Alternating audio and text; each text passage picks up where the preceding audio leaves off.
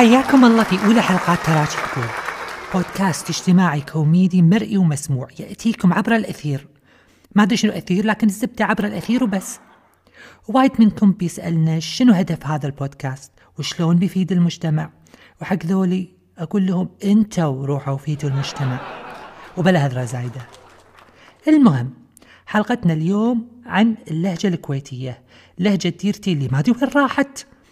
من وين جاتنا اللهجة العوية اللي نسمعها بالمسلسلات؟ الله يهداهم بس. وليش كلهم مشرعين الحلج المذيعات ونيا ونيا؟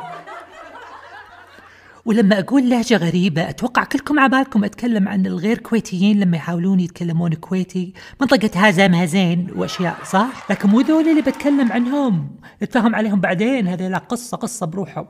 أنا قاعدة أتحكي عن إعلاميين وممثلين كويتيين وبدلياتهم اللي تفشل. لسان عوي يا ربي، ما أدري من يابوا هاللهجة، ما أدري من يقعدون معه، مستحيل خذوها من أهلهم. ربي لهجة هيليقية تفشل.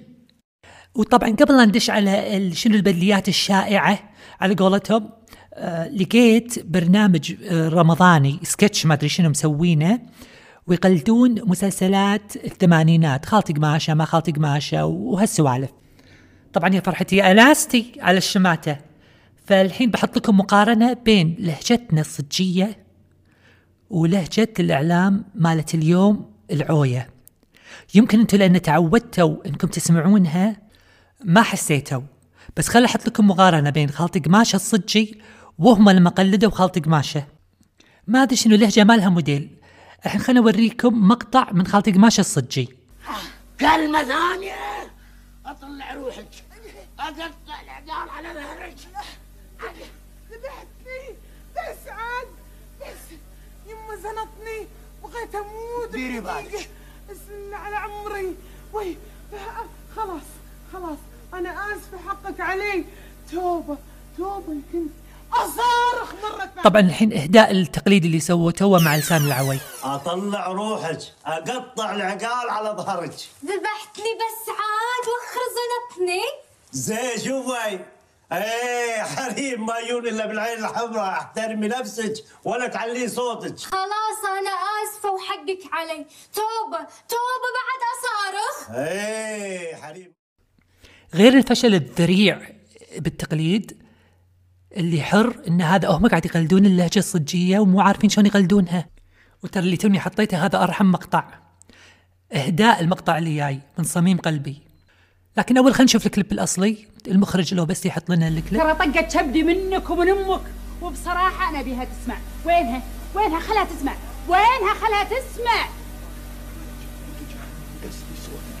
ماني مقصره، ماكو داعي المشاكل. ماني مقصره. وحسي بيظل يلعلع. ليه ما تحط لي بيت بروحي؟ مالي شغله. مخرجنا حط لنا بس المقطع الضيم، التقليد الضيم. صراحه انا مليت منك ومن امك. انا وين امك ابيها تسمع؟ انا ابي اطلع من هذا البيت، قاعده بهالبيت انا ما ابي. تكفين حبيبتي، واللي طول عمرك قصري حسك ما ابي امي تسمع. وليش خايف من امك؟ لا حبيبتي، انا في هالبيت ماني قاعده ابي اطلع. عفوا بس تمثيلهم زواع. لكن اللي محيرني ان هاللهجة هذه من وين جات؟ يعني ما هي لهجة مثلا الناس مو كويتيين ويقلدون كويتي، لا هذول كويتيين، اغلبهم كويتيين. وبدليات والكل قام يستعملهم، شيء غريب. بدليات وايد ناس تستعملها وهي بدليات تفشل، بدليات هيليقية. اولهم هي امبي، عمرها ما قالت امبي، هي مو امبي، هي ابي بالباء، ابي مو امبي.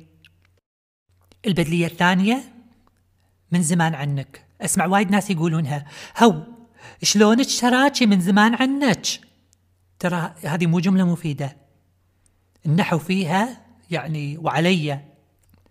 ما حد في العالم يقول من زمان عنك، من زمان ما شفناك، من زمان ما سمعنا عن اخبارك، بس من زمان عنك نو. وطبعا في نوعية اللي يبي لهم ذبح، اللي يلفظون كلمات نفس مشاري وريوق، يقولونها شلون؟ مشاري ريوق. هو يعني ايش رايكم؟ لا مشاري ريوق. وطبعا نختم حلقتنا الأولى بسؤال للجمهور: وين تهقونياتنا اللهجة الإعلامية العوية هذه اللي تلوع الكبد؟